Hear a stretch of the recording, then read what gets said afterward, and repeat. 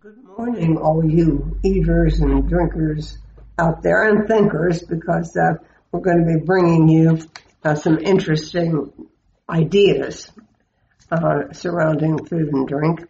You're listening to On the Menu with Ann and Peter Haig, and we'll present to you two women who are creative, independent, contributing wonderful ideas and products. And anyhow, in very different ways. And we're going to start with this actually fascinating book. At least it was something I was fascinated with because I had never ever heard of nutritional psychology. But here we have a woman who wrote a book called "This Is Your Brain on Food," and I'm fascinated with that. Dr. Uma Naidoo, who has every degree under the sun, and she's going to talk to us about this. The book and the whole field, which seems to us pretty much she invented it. Yeah, and it's involved with integrative medicine, and well, you're going to need to get this book, believe me. Let's listen to the good doctor talk about it. Well, Dr. Uma Naidoo, MD, I never knew that there was such a field as nutritional psychiatry. You have so much background, I don't even know where to start. You are a Harvard-educated, board-certified psychiatrist, a trained professional chef, and a nutrition specialist, and the director of nutritional and lifestyle psychiatry at Massachusetts General Hospital. I don't know when you found time, but whatever you're reading, it gives you the right kind of energy to accomplish all of that, I guess. The title of your book is "This Is Your Brain on Food," and I just found it amazing. Let's start with what exactly is this field, nutritional psychiatry? Of course, and thank you for the question. Nutritional psychiatry is the use of healthy whole foods and nutrients to improve your mental well-being. It does not exclude the use of medications or other forms of therapy. In fact, it is very complementary to everything else that you might be doing to improve how you are feeling emotionally. Yes, now you specify that, which is a good thing because people go around taking all these supplements and doing sometimes more harm than good. And you don't recommend that. I feel like there is a place for supplementation, but that we cannot really supplement out of a bad diet. So it really starts with how we're eating in a whole foods healthy way. And from there, your doctor may assess you to have perhaps a deficiency or need some nutrient, in which case it's perfectly appropriate to supplement. But we shouldn't start with thinking that if we take multiple supplements but are eating, kind of junk foods and processed foods all the time, that's going to balance out, because it really doesn't. No, this isn't anything like Noom, the superstar of the advertising world just now. We can't find out. They're so secretive. We don't know anything really about Noom. But you are linking nutrition and psychiatry, and are you the only one to do this? So, I think that the media has kindly been calling me the pioneer in U.S. nutritional psychiatry. There are certainly groups who are talking about this internationally and people who are practicing this way. But my book really has been the first of its kind to put together the scientific evidence in a way to share with the public on nutritional psychiatry. And I think that in some ways that has really brought it forward, but also the fact that I founded and direct, the first clinical service at an academic teaching hospital at Harvard, but the first center of its kind in the United States. And I'm not familiar with any other hospital that is doing that at the moment. No, I don't know of any other. And I'm a firm believer, by the way, in this gut-brain connection.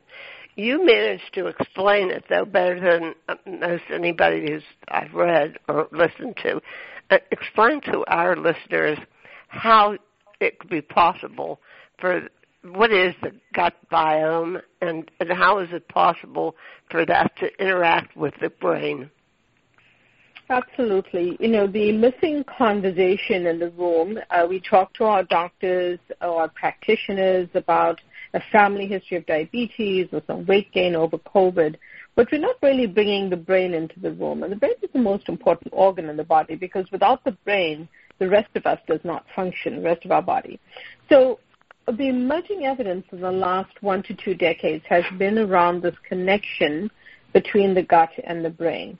And it's really almost more of an ecosystem than a one-way or a two-way sort of thing. The gut and brain basically arise from the exact same cells in the embryo. So these organs are linked, and then they are linked anatomically by the vagus nerve, which is our 10th cranial nerve, which runs from the brain to the gut and the gut to the brain. And I like to call that a two-way superhighway, allowing for chemical messages between these two organs. It involves much more than that, but that at least helps you understand that when you eat food and it starts to get digested in your gut, the breakdown products could actually have a direct impact on your emotions because those breakdown products are all in the environment that are also going to be communicated through chemical messages to the brain as well. And that also, a few other things, about 70% of our immune system is in the gut. And that's another reason to just be eating, especially now, a healthy whole foods diet as best we can. And lastly, many people know about medications such as Prozac and Zoloft, selective serotonin reuptake inhibitors, but more than 90% of serotonin is actually produced in the gut. So this helps people understand that the gut and brain are very much a part of understanding this food-mood connection. Well, I mean, I'm fascinated with that whole thing you call the gut-brain romance in your one of your chapters, the first chapter. Right. And people are coming around to acknowledging this, but it just seems so difficult and abstract to get your head around it. But you've been exploring it with real patients in your practice, right?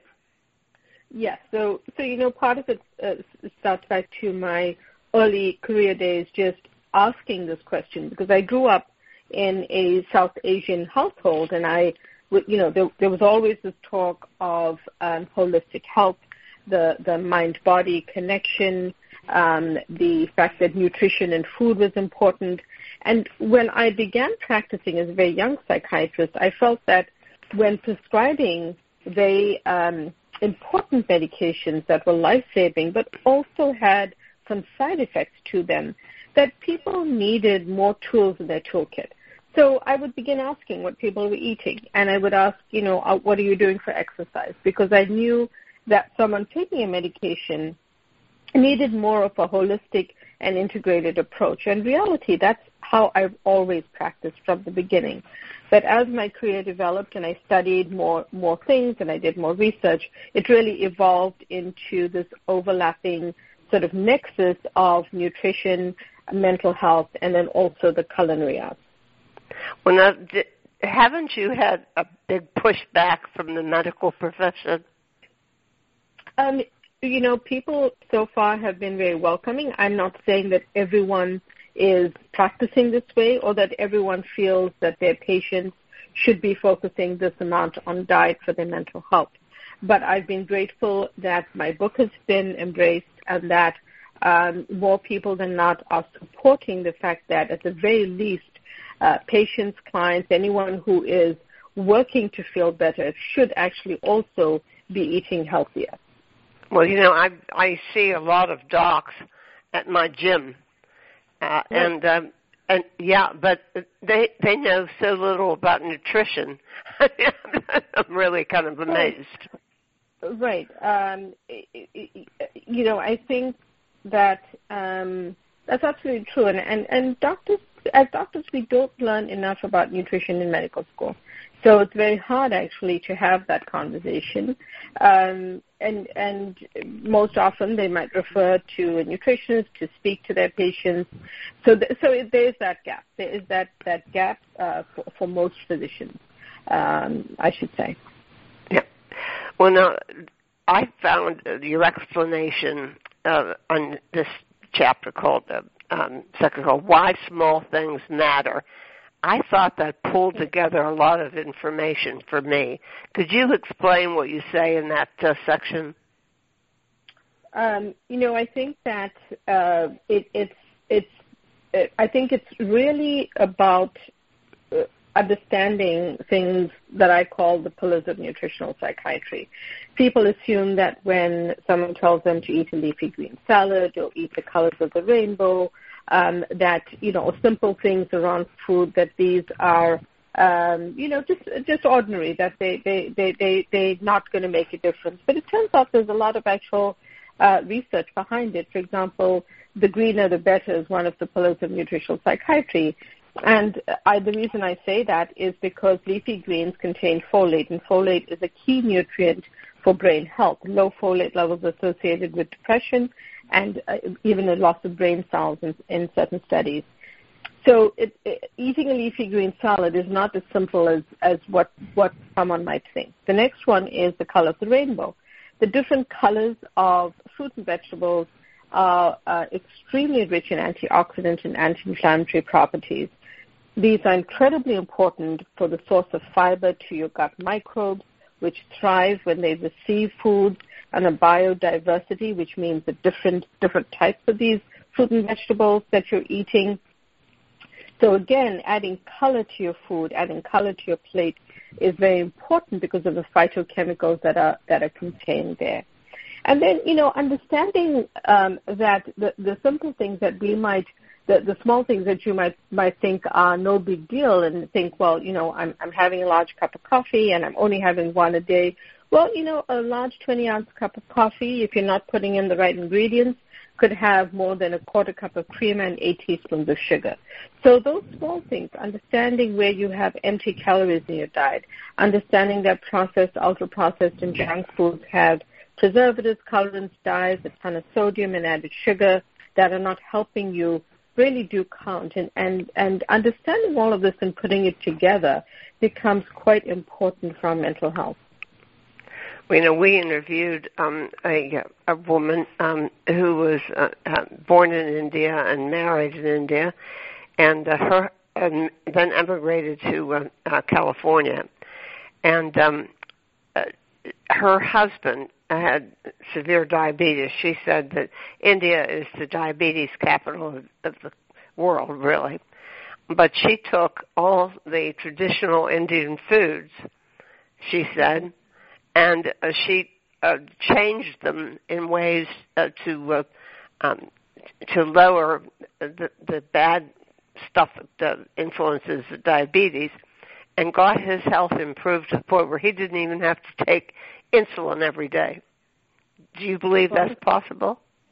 I think that what we are understanding more and more is that in terms of lifestyle changes and lifestyle measures, that nutrition is an incredibly important lifestyle factor, even in improving type 2 diabetes and other conditions. So I really feel that if we made the best efforts to improve how we're eating, we can actually reverse some conditions, or at least lower the incidence, fend off these conditions just by making very consistent, ongoing efforts to be eating a healthier diet.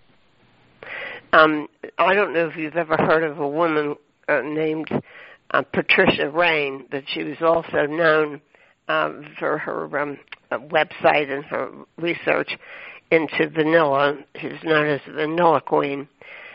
She got a very aggressive form of breast cancer, and she essentially said goodbye to all of us.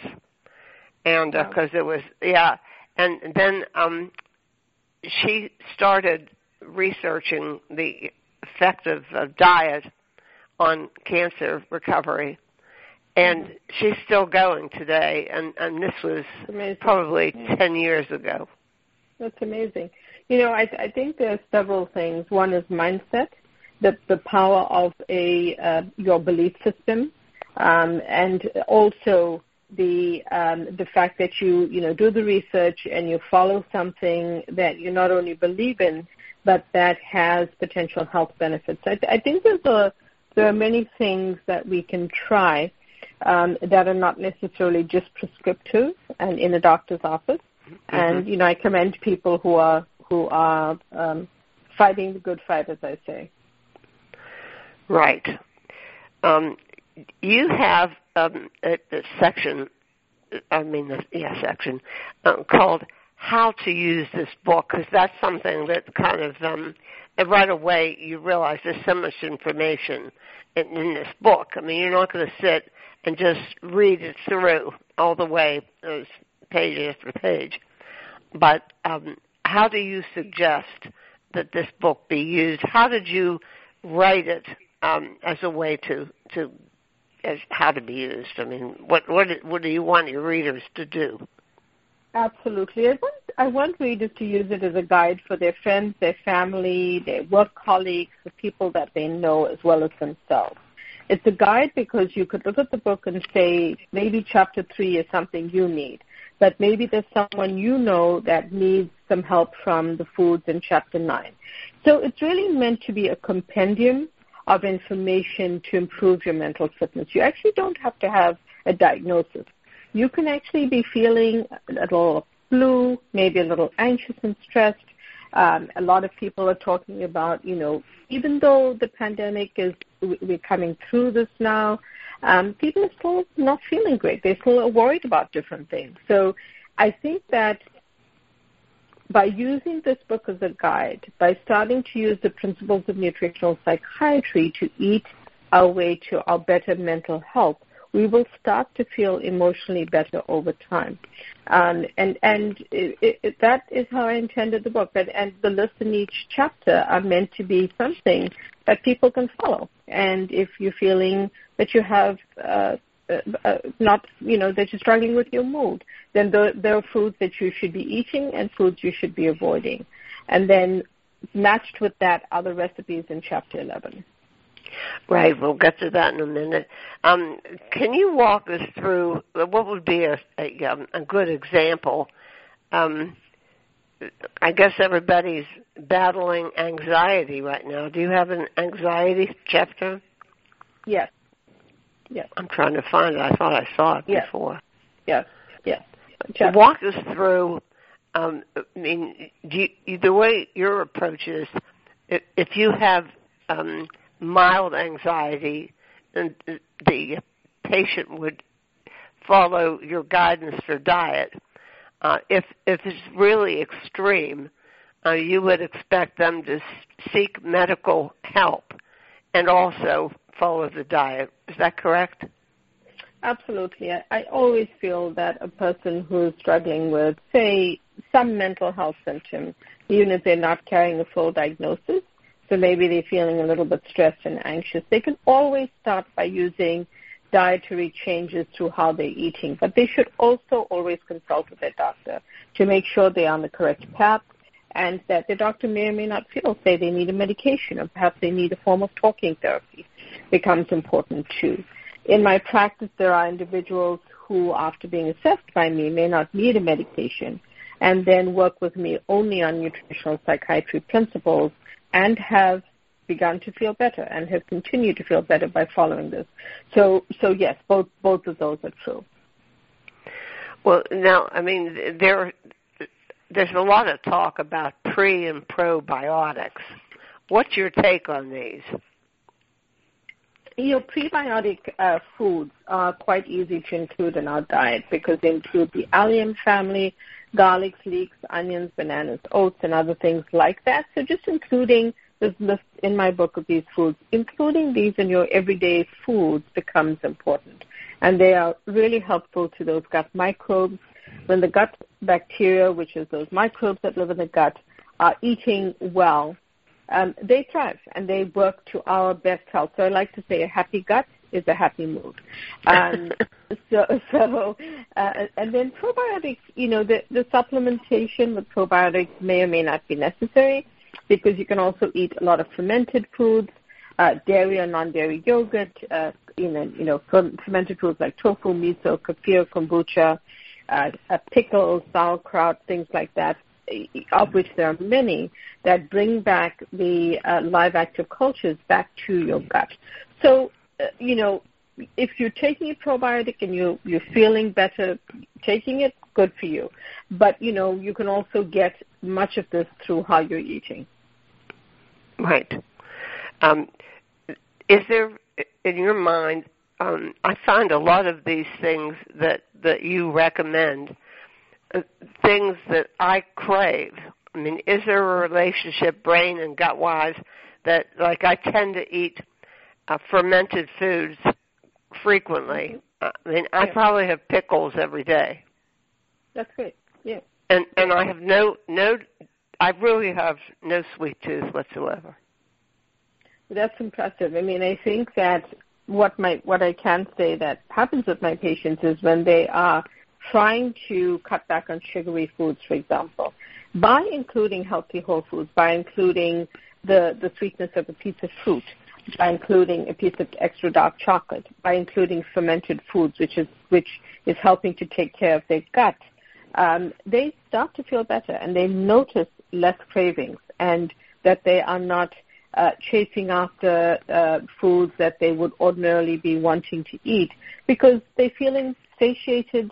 They're eating filling foods that are healthy, that are breaking down very slowly and in their body, in the sense that the more complex carbohydrates are slower to digest, so you feel fuller for longer. And they start to feel better. So I'm glad to hear that you've done that and you've noticed a change. But I'm wondering where it starts. I mean, is it this is one of those chicken and egg things? I mean, is it I favor these foods because of my my bio, what do you call it, the gut biome? I mean, or have I'm not treating myself. I mean, it's a natural affinity for these foods. Is that some kind of a secret signal from my gut biome? I don't know if we can quite break it down, to the chicken and the egg sort of situation. I feel that what I'm hearing you say is you naturally like these foods. Yes. And I'm sure that over time, if you've just naturally eaten them, you've been eating, I would guess, a healthier diet, and that has led to your not having, cravings that, say, the next person may be having. So, as to what I was raised on the Mediterranean diet, so that's probably part of the answer. Absolutely, you're probably raised on just eating a naturally more whole food, healthy diet. Unlike the standard American diet, which more people eat in this country than not, and as you know, that can be problematic. Yeah. Now, just run through some of the physiological conditions, or not physiological, the psychiatric conditions, or what do you call these, like anxiety, depression, and what conditions do you address in this book? So I address most of the major sort of groups in mental health, which include anxiety, depression, OCD, ADHD, PTSD, bipolar disorder, and more. So I sort of categorize these based on the research that I did, and help people understand for the different conditions and different symptoms how they can eat better, the foods to be cautious about. For example, with anxiety, people may mention sugar, and people may be thinking to cut back on sugar, and may go to a diet soda. But it turns out that artificial sweeteners worsen anxiety. So it's knowing those nuances that becomes important in each condition. Now, you have chapter 10 here too, which I'm sure everybody's going to turn to right away. libido, oxytocin, fenugreek, and the science of aphrodisiacs. Well, there's been so much myth surrounding aphrodisiacs and food for so long. Talk to our listeners a little bit about this chapter. Absolutely. So, it turns out that sometimes individuals are struggling a little bit with their mental well-being. They also struggle either through side effects of medications or because of, say, symptoms of depression can also make you just feel less, less in the mood or just have a lowered libido. So there's foods that actually boost oxytocin. Extra dark natural chocolate is a favorite. Magnesium-rich foods, which can be found in, you find them in different vegetables. You find them in eggs, certain grains, certain meats. And then things like, red wine, a glass a day, in some studies has actually been shown to help that. But nuts, like pistachios, almonds, and walnuts, are associated with improvement in libido. Also foods like apples, avocados, and a couple of herbs like fenugreek and saffron. So, it's interesting that that when you know or have this information, you can then act on it, and you can start to include those foods if you're feeling, like you want to improve your libido or you're struggling a little bit. It's something that you can try, and it's natural because it's eating food. So it's really just improving things in your diet and adding them in. Well, now your trained chefing comes in here towards the back of the book, starting with, I think it's a beautiful metaphor for your scientific and culinary combined background, is stocking your pantry with brain foods. Absolutely. It's one of the things I believe in. And I also feel that, when you have those foods on hand, you're less likely to go to the cookies in the cabinet or the ice cream or whatever it is. You just by having those healthy whole foods, you naturally start to gravitate to them too. Yeah, so listeners, you can find out what you should put in your pantry for feeding your brain. And then you also go on to setting up your kitchen like a chef. I mean, how many psychiatrists get into this? It's funny. It's funny because I came from this very large South Asian family, and I didn't cook early on. There were always cooks in the kitchen. My grandmother, my aunts, my cousins, my mom, and so I would hang around the kitchen, but I didn't cook. So when I did learn to cook later on, I really know. I sort of know what it's like to start with knowledge that you've been around food and watched other people cooking, and I really wanted to walk people through how I started and to give them some tips. Because sometimes the kitchen can feel intimidating, and I know that feeling. Right. And then, of course, you have recipes that sound really yummy, actually. They're chefy health foods. I think. Exactly. And they're meant to be simple, that you can easily try them out.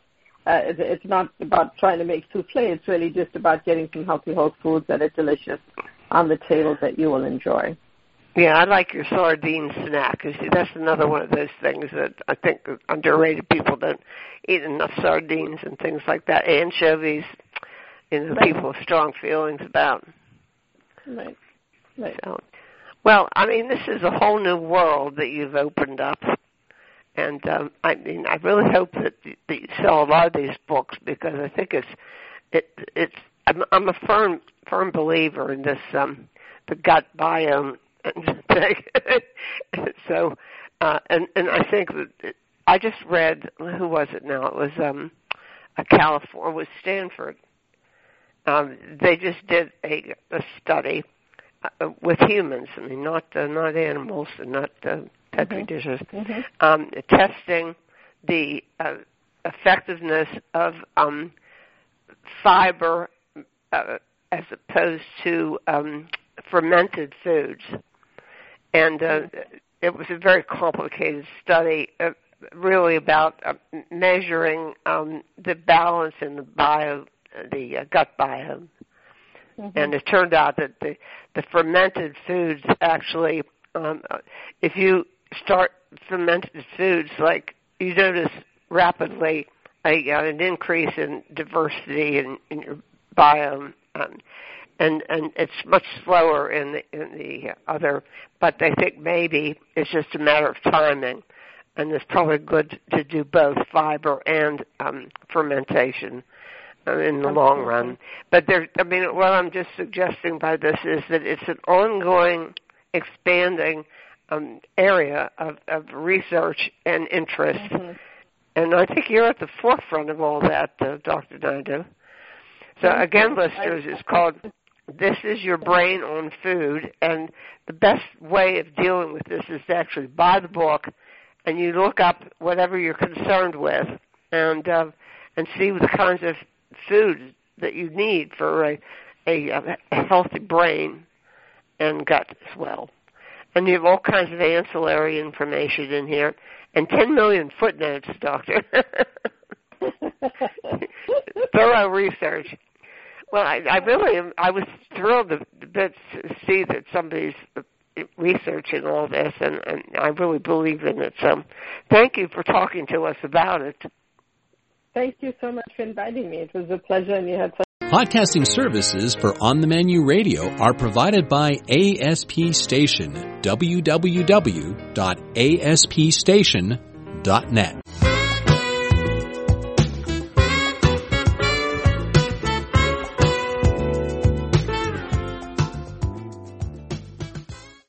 Welcome back. Well, it turns out that the farms of southwestern Pennsylvania have produced some really creative, important, and impactful people. We already introduced you to Peter Sorgel of Sorgel Farms, who now is the winemaker at Linmar Estate.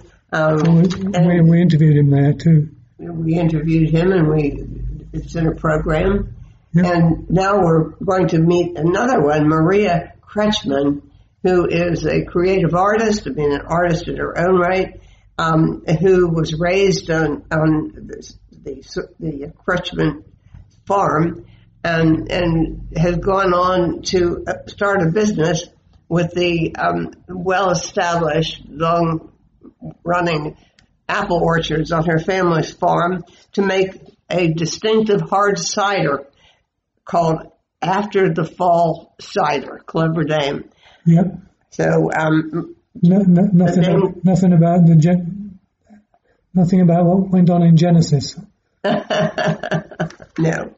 Anyhow, let's listen to Maria talk to us about her life, her interests, her passions, and her cider.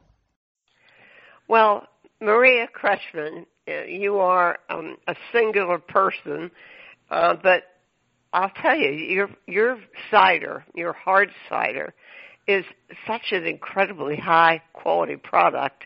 You'd think that you've done nothing but this your whole entire life. Yeah. So tell us your story. You tell us your story, because I was attracted to it immediately, that you combined your farm background with your art, your making background to produce this high-quality cider called After the Fall, which is, of course, obvious, right? Yes. So I'm Maria, and so I'm an artist. First and foremost, I keep that in the front of my brain because it informs everything that I do in my life. Yeah, what kind of art do you do? So let's see. I don't limit myself to material. Just it's very indicative of my personality. That I'm limitless in so many ways. I entered the art world, through ceramics. I do have a degree in fine arts in ceramics and sculpture, but I was really interested in metalworking when I was in school, but in a very sort of purist school, so I sort of had to explore after school. I was a goldsmith. Oh, wow. Yeah, I do actually a lot of metal casting here in Pittsburgh now. That's been sort of my focus in the last, 5 or 6 years. Who casts? You have your own casting stuff? So I'm actually involved with a group of folks down at Carey Furnace in Rankin. Oh, right, there you go. Okay. And, Carey Furnace was it was the blast furnace, right. During World War II, produced all the steel for that. So, some individuals bought the site, I think 15 years ago or so, don't quote me on that, and they made it a National Historic Landmark. And then over the last 15 years, they've been doing some sort of, I won't call it renovation because you can't renovate a site like that, but they've, taken some precautions, we'll put it that way, and started some programs. And one of the programs is, the Rivers of Steel Arts program, and within that program, there's a metal arts program, which I'm involved with a group of artists, and we host public pours, and we do workshops for the public. So if you wanted to come and cast something in metal, you can come and work with us, and we, show you how to make your molds, and then, you work with us for the week and then pour metal at the end of the week with us. Now, that's great. All of this sounds a lot like a left turn when it comes to making cider. Can you explain that particular move? Yeah, in some ways, except that like so many of we cast iron, which, is an interesting material. At first I thought like, wow, that's so unsustainable. But then the more I thought about it, and one of my peers said to me, hey, it's actually the most sustainable because we're literally taking, we're taking other people's garbage and we're melting it down. We're taking radiators and brake pads and things that are just junk and melting it down and making art out of it. So in that way, I do actually see a connection, in the sustainability, if you will, not to say that the toxins that come off of the furnace aren't noxious for all of us, humans and wildlife and the earth, but at the scale that we're doing it is so small. And I think, what you gain from the art is more than the harm in that case. And art making is not always the most sustainable practice. So I sort of was drawn to that as well, just this like ultimate reuse, literally melting the stuff down and making something entirely new out of it. Mm-hmm. And as far as it correlating, to the orchard at all, I have done, I have cast tractor parts for my dad and things like that. So there is some like practical application of the metal casting, of course, within the farming world, outside of the art practice. I just want to throw that in too. Say something about your family, your upbringing, and your farm that you grew up on. Yeah, sure. So I'm currently it's a name, Kretschmann, that everybody in this area knows. Everybody knows this. Yeah, my dad was, I think, probably one of the first organic growers in the region. Him and my mom bought the property in the late 70s, really with the intention of growing vegetables and fruit and, feeding people. And so for, 30 years they had a vegetable CSA, which is a... Yeah, they're not doing that, are they? Right now? Did they close down it? Yeah, he did. This is his first year in retirement, and I'm not sure that farmers ever retire, but now he's just working. He's working for me for free now, so that's... I always say, my great uncle had a dairy farm, and he never retired. He never had a life, actually, but he also never retired. He just died. That was it. Sure, yeah. With the farm still going, Right. My mom always says, well, get a hobby. And he's like, well, this is my hobby.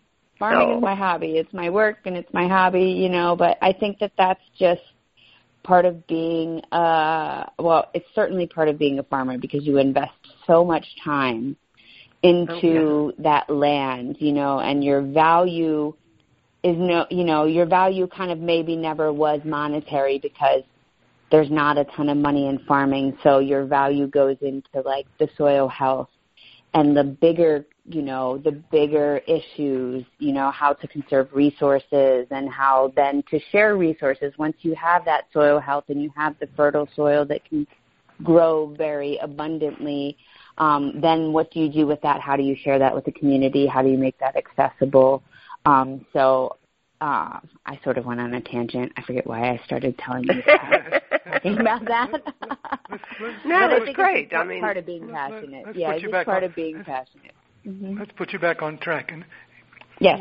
We live in Pennsylvania like you do, but I don't think Peter and Ann realized that there was a big product called apples in Pennsylvania. We associate apples, I guess, with Washington the State, far northwest, but also around the Great Lakes, around Buffalo, and so there are a variety of places. But we didn't know it was endemic, if you like, to Pennsylvania. Has it been that way for a long time? Sure. I think that people in this region, it's interesting that you asked me that question because as I was making little notes, that was something that I had put in my notes. I think that people don't associate this region for that because a lot of the trees, a lot of the orchards, have been cut down around here, for housing development and other, development. And it's something that I actively do is sort of seek out, trees to cultivate, to add in. I would say they're wild trees, but they're no longer wild because, I take the cuttings and then I, graft them and add them to my orchard. But I have found, many varieties that I don't know what the varieties are. And I have noticed, that they're much more adapted to this climate, when I try to grow, the French varieties, they're not quite as happy as these ones are, which tells you a little bit about, how we should really be growing apples. Well, do you know about the Lost Apple Project out of the Pacific Northwest? I think specifically out of Seattle or Portland. We interviewed a guy who's running that. The Lost Apple Project. He's researching, I guess he's a small group that researches all these different varieties of apples and tries to bring them back. And he's identified hundreds, if not thousands, of lost apple species. I believe it. I love it. Wasn't he retired military, sweetheart?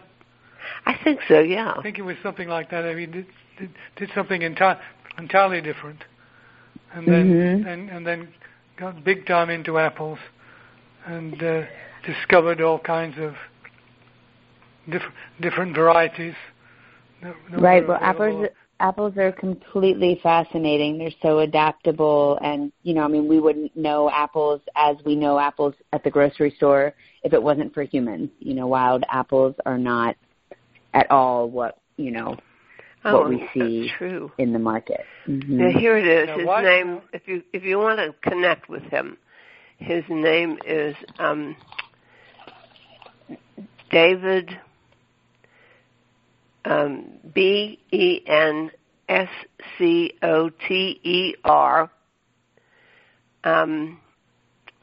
Is that the right one? He's in Portland, I think. Well, here you can go on Wikipedia and look up Lost Apple Project. Great, yeah. I will definitely look into that. I'm interested. Yeah, he's fascinating, really. So, I don't remember the whole story, but... Now, what came first, the apples or the cider? Oh, the apples for sure. Yeah, you're using orchards that your father planted, right? Correct. So most of also I think it's, okay, so back to your point, Peter, about, not knowing that, apples really even grow in this region. It's not easy. It is not easy to grow apples in western Pennsylvania in the United States. We have a very high fungal load here. There's a lot of very, it's really humid here, and that's just like breeding ground for, fungus, which impacts, the leaves, and then that impacts, the photosynthesis of the tree and all parts of it. And so, I think my dad's vision was always to prove that wrong with the orchard and grow organic apples in a region that, wasn't really known for that. But I think he was successful in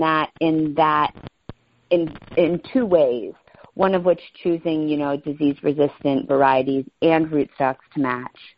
So giving the tree itself like the highest immunity to all of those, pathogens. And then the second part of that is educating the general public that, an organic apple is going to have the utmost flavor, but it might not be the prettiest thing on the planet. And, right. That's kind of just part of it. The labels on your cider bottles are quite evocative because they include a lady who I'm presuming you drew, and she's reaching up well beyond her height and picking an apple, and we're wondering if her first name is Eve. Oh, well, negative. It's Maria.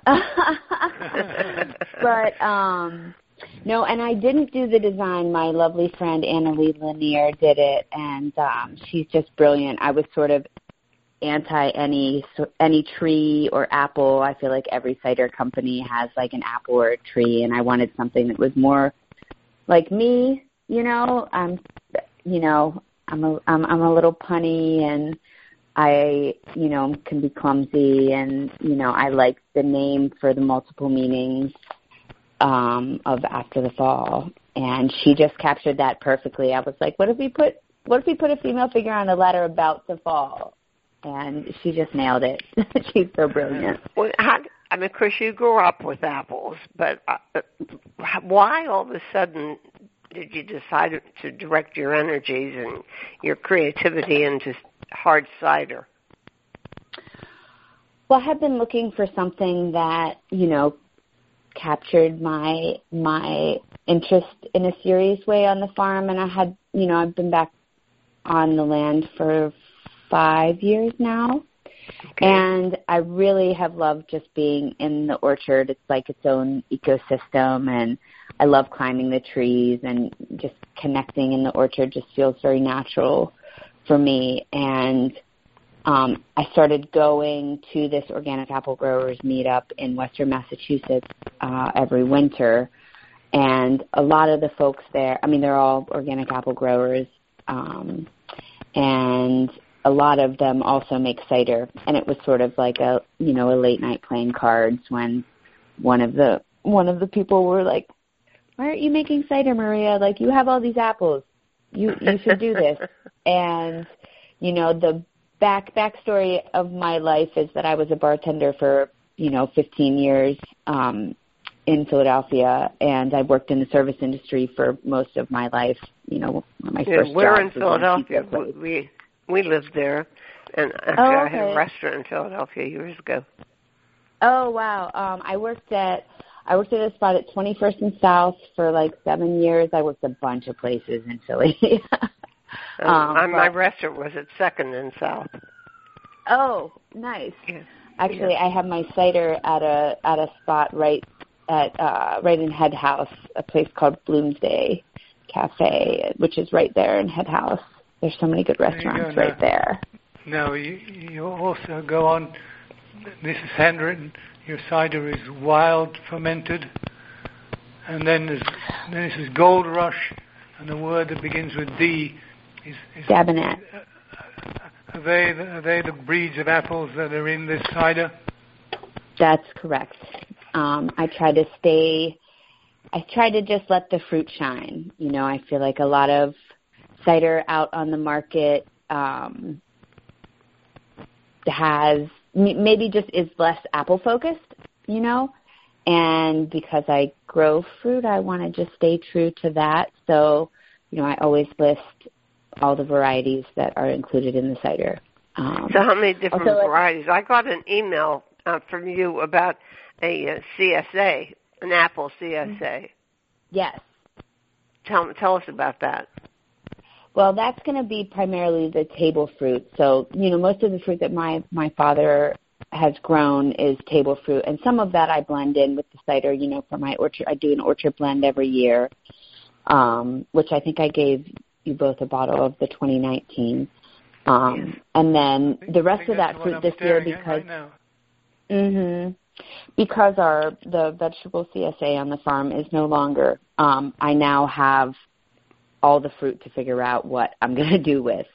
Okay. So the apple CSA will be one of those things, along with some sweet cider. Now, part of the New England scene with the cider, and when we've interviewed people, a lot of people there and across into Canada make ice wine. How is that different? Well, ice cider is like I believe the process is like they freeze it and then they freeze it in these giant totes. And then basically you take off I'm going to use the word cuvee, but I'm not sure that that's the right word to use, but you take off the more concentrated juice off of the top. So you have a very high, sugar content from that, and then you make your ice cider from that, which will be more of like a cordial, if you will. Oh, really? Okay. Just really sweet. Yours is not. Yours is like fine vintage bubbly. Yes. Now hold on a second. It says here that this particular variety is still not sparkling. Right. So I gave you two.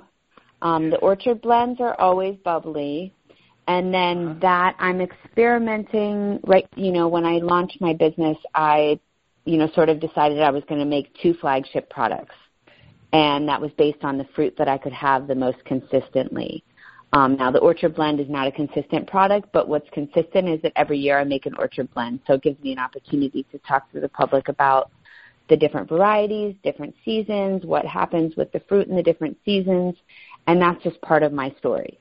And then the other one that I consistently make, one of my flagships, is the Gold Rush and Dabinett. Now, I make a refined version. I don't like that word refined because they're both delicious. But it is. It really is refined. This is high-quality stuff.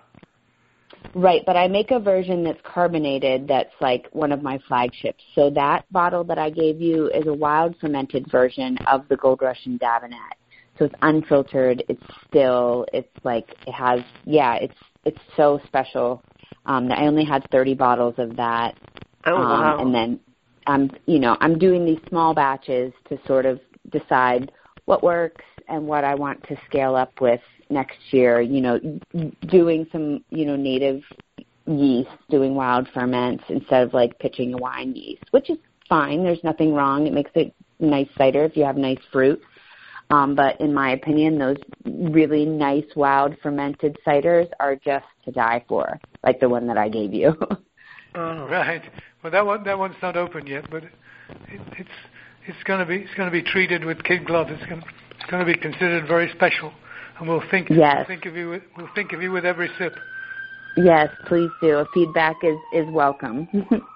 Well, you have a limited size production, so what customer do you have in mind as your market? Right now, I'm really focused on direct sales. For me, distribution is not an option because I don't have that volume, nor do I want to have a middleman.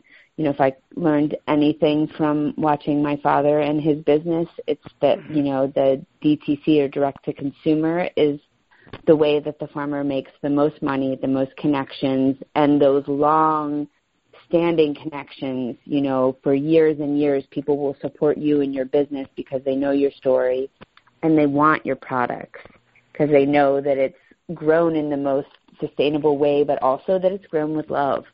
And that makes a difference to people. Yeah, it sure does. Now, how does someone lay hands on some of your product? So in Pittsburgh, I do two farmers markets. I do the Squirrel Hill Farmers Market and the East Liberty Farmers Market. Oh, yeah. We go to East right around the corner from where we live. She's been here. And then my cider's also at two wine shops in Philadelphia, at Bloomsday Cafe, and then also at a spot called Sally Philadelphia, which is in Graduate Hospital, almost over to West Philly. So one on the east side and then one on the west. Well, what is your website? Do people get information on your website? Yeah, absolutely. My website is afterthefallcider.com. Afterthefallcider.com. And I guess we should say it's the alcohol content is about 9, right? Anywhere from 7 to 9, yeah. It's pretty usual. Do you dabble in breeding? Or is that, I mean, that's really specialized, isn't it? I haven't. I know some folks who do. For me, I'm interested in it, but maybe later in life. Oh, it's so tedious. I mean, from the people we've interviewed, you spend 20 years eating apples to get the right graft, Right. Right, exactly. Every day you taste apples. Just to get exactly. and I prefer to... Yeah. Now you can also go the opposite way and make Calvados. Yeah, what I've been doing, and go ahead. Go ahead. I'm listening to you. Oh, what I was going to say is that I prefer to go the route of top working, which is like a method that you can, use the old growth and put new growth on top, So basically you take the tree and you cut it 2/3 of the way down, and you can splice in new varieties onto the top. Apples take a long time to produce, depending on the rootstock. It could be 5 to 10 years. But with this method, because the roots are already established of the tree, interesting. All of the energy goes upwards. And so it's a way you can get fruit within 2 to 3 years and have a whole new tree and sort of use like non-producing varieties like we plant, in the States. There's a lot of like Red Delicious and just these apples that aren't very good, period, not even for eating. And so like those kinds of varieties, or just varieties that didn't produce well in the orchard. So I'm taking those trees and I'm top working them and putting cider varieties and varieties that are more adapted to our climate, and expanding the orchard that way versus going the way where, I might be dead before I see any fruit from anything. I.e. breeding. I was just suggesting that you buy or make a still and make a liqueur. Oh wow! You know what my project for this year, since I think I'm going to have this bumper crop of apples, is I really am dying to make a pommeau.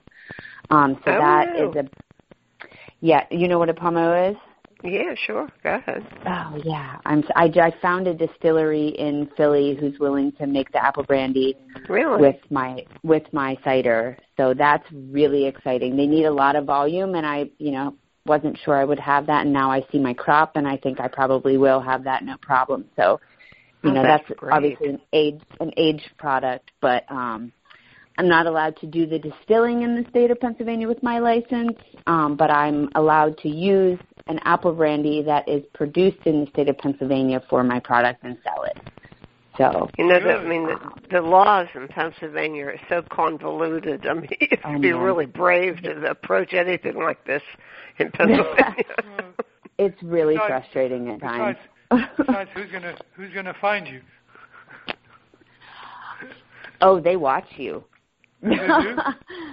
Oh yeah, like I've gotten little notes that are like, oh, we see on your social media that you started selling this product. I mean, they're watching. Somebody's watching. So yeah, I guess to be.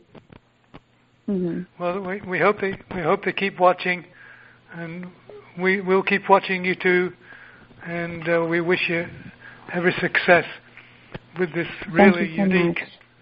After the fall. After the fall cider, listeners. I mean, it really is, as I said, a quality product. And did you have in mind what you were looking for, since you're so experienced with apples and ciders and bartending? I mean, did you know what you were going after, and are you actually achieving that? You mean in life? In life? Yes. I mean, all I know is the things that I feel strongly about, and I feel strongly about the environment. I feel strongly about, I know that I'm the type of person that can't do something that I don't enjoy, and I really enjoy this, and so it's easy. And it's the same with art making, and so did I know that I was always going to, do this? Hell no. I didn't know at all. It just presented itself, and I'm the type of person who's really good at doing what's right in front of me. And I just get obsessed with things, and I figure it out, and that's what I did with cider. And it is a perfect combination of, I feel like it encapsulates me. It's like this agrarian side of me, but then also the social side, and then the, and then the food, and then the more refined food, service side. So it's sort of the perfect trifecta for me. Well, I wish you tons of success, and I expect Thank you so much. We'll be hearing more and more from you. And any news you want to get out, let us know. That sounds wonderful. I appreciate you both. Okay, and again, it's After the Fall Cider, and that's the website, afterthefallcider.com. Listen. That's another wrap, as I say every week, and those of you listening, please join us again next week, same time, same station, and until then, bye-bye.